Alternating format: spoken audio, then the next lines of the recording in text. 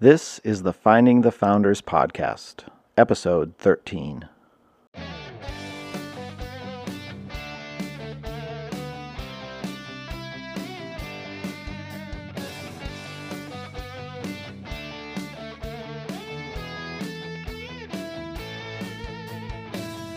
Hello, Patriots, and welcome to the Finding the Founders podcast. I am your host, Nathan Burr, and I am grateful that you have tuned in today. For the last 9 or 10 episodes, we have been looking at the self-evident truths asserted by the Founding Fathers in the Declaration of Independence. Self-evident truths that comprise the core idea that is America. I said at the beginning of this series that America was not formed because that's where all the American people lived, or because it had borders that were just perfect to define the outline of a country. Let's call it America. Rather, America was formed upon an idea. And in a nutshell, that idea is that being made in the image of God, every man and every woman has natural rights that no other man or woman can violate. And as we've looked at, those rights include the right to life, the right to liberty, the right to the pursuit of happiness, the right to a government in which the people have a say. Self-government, you could call it, self-governance. These are the basic tenets upon which America was founded. And as we've looked at Scripture, we have seen that each of these truths that the Founding Fathers proposed is biblically backed. And I said if that was the case, we as Christians in America ought to be fired up, because we live in the greatest country on earth. A country that was founded, if not on overtly biblical ideas, on ideas that align with biblical principles. But there is still one more aspect of this that I want to explore in the final episode of this series. And that is the question, do we have a right to our rights? The reason I put this forth is because whenever you start talking about defending our rights or standing up for our rights or the importance of our rights, invariably some fellow Christian is going to give you a rebuke or a lecture or start accusing you of straying into American idolatry. So I want to look at the things we've talked about for the last 9 or 10 episodes and kind of summarize with 3 key points for us to consider about our rights. First, we need to, again, make sure we're very clear what we're talking about and what we're not when we say rights.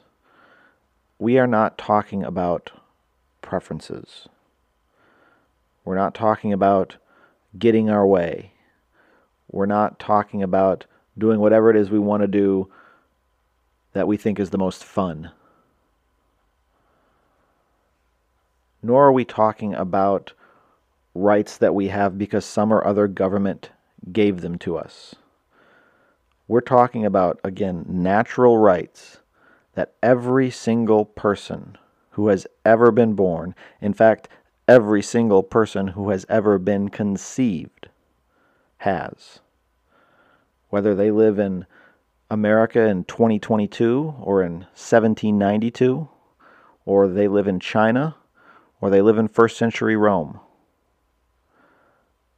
Rights that everybody has, basic natural rights that no one, not even the Supreme Court of the United States, can take away. God-given rights, and thus rights that only God has the right to rescind. Not man, not any other entity, only God. Second, when we stand up for our rights, when we if you excuse the term, insist upon our rights. We are insisting upon living the way God has ordained for us to live. And yet, for some reason, that tends to generate blowback. If I said that I am going to stand up for one particular right, the right of unborn children not to be murdered by their parents, no Christian is going to give me any guff. If they do, I would seriously question by what metric they're defining Christianity. Probably shouldn't have gone there, but I did. If I said I'm going to take a stand for the biblical definition of marriage and of the family, one man, one woman for life, I'm going to get a lot of pushback, but it's not going to come from those within biblical Christianity. It's going to come from outside.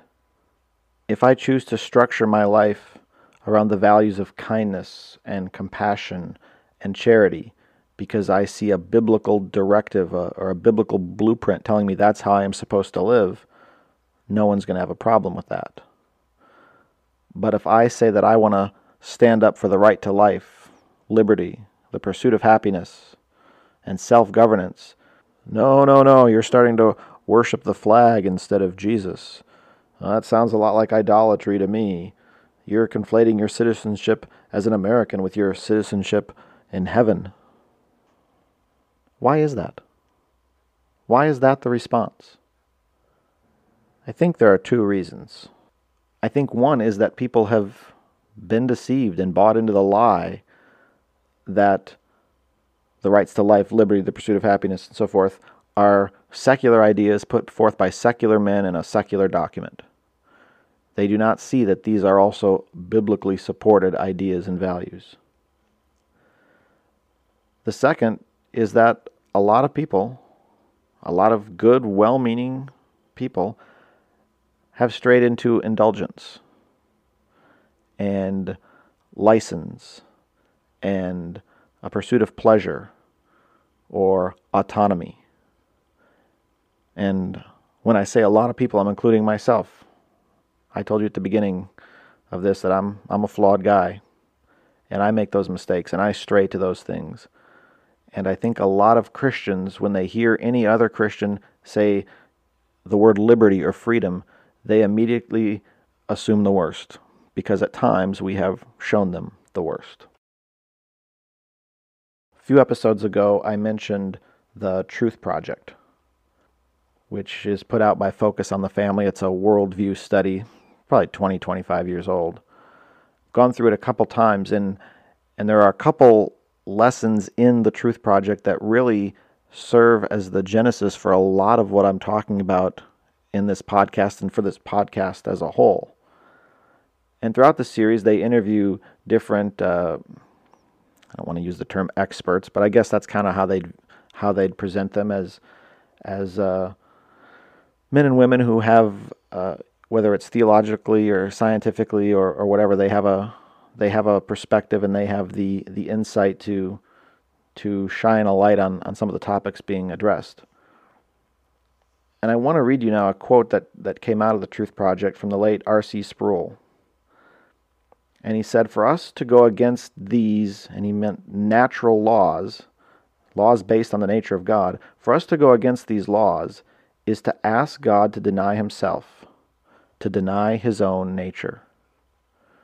When we stand up for our rights, we are standing up for the way God intended for life to be. Just like when we stand up for traditional marriage. Just like when we stand up for virtuous values and principles. Third, and I just talked about this in the last episode, when I stand up for my rights to life and liberty and the pursuit of happiness and self-governance, I'm standing up for your right as well. We can't separate them and pull them out.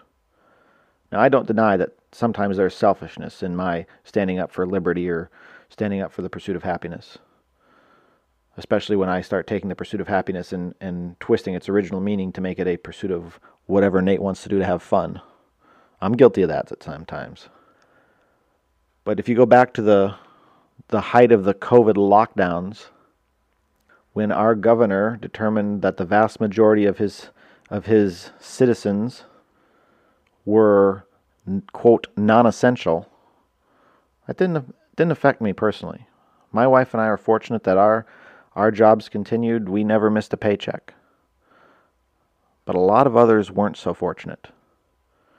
Their right to the pursuit of happiness, that is to provide for their families, to make a living, that aspect of the pursuit of happiness was denied them. You stand up for your rights, you're standing up for my rights, we're standing up for each other's rights. If my liberty goes out the window, again, on the scale we're talking about here, yours probably goes out the window too. And as we looked at several episodes ago talking about liberty, the founders recognized when liberty is lost usually for good. That's the scale. That's what we're talking about. There's a passage of Scripture that is often used by, and I want to be careful here, by well-meaning Christians. I don't fault them, but I do think they take this passage and they misapply it when they speak out against those who are standing up for their rights. In Philippians 2, we read, "In your relationships with one another, have the same mindset as Christ Jesus, who being in very nature God, did not consider equality with God something to be used to his own advantage. Rather, he made himself nothing by taking the very nature of a servant, being made in human likeness, and being found in appearance as a man, he humbled himself by becoming obedient to death, even death on a cross." And again, I hear Christians take that passage and say, well, see, we should lay down our rights, just as Christ laid down his rights. We should take up our cross and follow him, not take up the cause of liberty and freedom. But what they miss in making that statement is the verse right before that passage I read, which says, "Rather, in humility, value others above yourselves, not looking to your own interests, but each of you to the interests of others." This ties back to what, again, I said we talked about in the last episode. In Scripture, we're told that the greatest commandment is to love the Lord our God, and the second is to love your neighbor as yourself. Yes, we can just try to stand up for our rights in a vacuum, be completely selfish about it. And there are those who do that, and again, I'm guilty at times of that. But when we're talking about standing up for our rights, these natural God-given rights, we are talking about standing up for the rights of others, for our kids, for our friends' kids. In my case, this has just recently been driven home again. Last week, I'm recording this a little early if you're wondering, last week when my sister gave birth to her 6th child, and I hold that tiny little baby in my arms. When I stand up for the right to life, to liberty, to the pursuit of happiness, to self-governance, to freedom, standing up for her right to have those things as she grows up.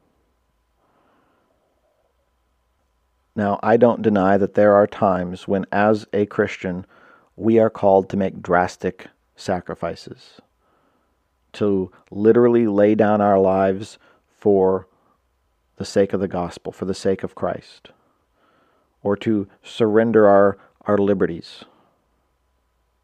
We see that throughout Scripture. We see examples in the 2,000 years since of people who have made great sacrifices of their natural rights, but they have made them in direct obedience to God. They have made them for the specific purpose of advancing the gospel. Again, there come drastic scenarios where we are called to do that. But it is not the expected daily norm that we actually give up our rights to life, liberty, and the pursuit of happiness to our fellow man. We're to lay down our life surrendered to Christ, meaning at a moment's notice, if he says, Nate, I want you to literally lay down your life, I do it. Nate, I want you to give up your liberty, I do it. But until that call is actually made, while I'm living in surrender to him, I'm not living in surrender to the next Hitler or Mussolini or Stalin. Because if I do that, I'm surrendering you to them as well, and I'm not loving my neighbor. I know that might just rub some people the wrong way. Maybe it's the way I phrased it, but I'll come back to it again. I can't love my neighbor and at the same time be silent in the face of evil ideologies that seek to oppress and suppress and take away God-given rights that no man has the right to take away. Over the last 9 or 10 episodes, we've touched on each of these ideas just briefly.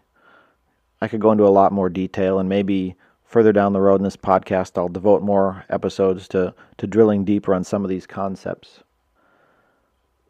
But I hope that these ideas have struck a chord with you. And maybe you still don't see it quite the way I see it, but I hope this has gotten you thinking. I hope that you will look to the scriptures to see if the things I've said are true. And call me out if they're not.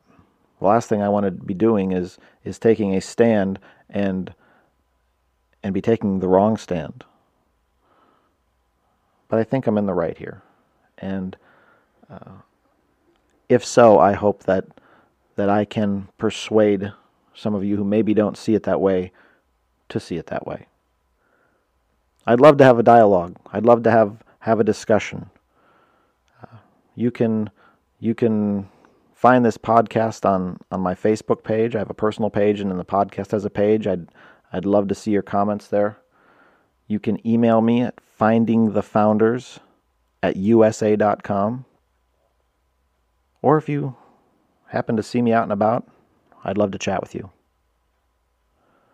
Iron sharpens iron, and that isn't only when it comes to biblical ideas and to biblical truth.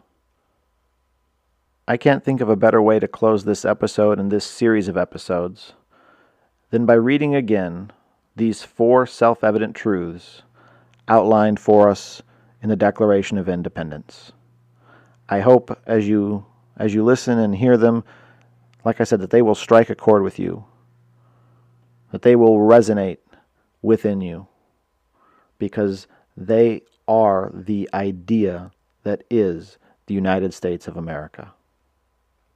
We hold these truths to be self-evident, that all men are created equal, that they are endowed by their Creator with certain unalienable rights, that among these are life, liberty, and the pursuit of happiness, that to secure these rights, governments are instituted among men, deriving their just powers from the consent of the governed, that whenever any form of government becomes destructive of these ends, it is the right of the people to alter or to abolish it, and to institute new government, laying its foundation on such principles and organizing its powers in such form as to them shall seem most likely to affect their safety and happiness.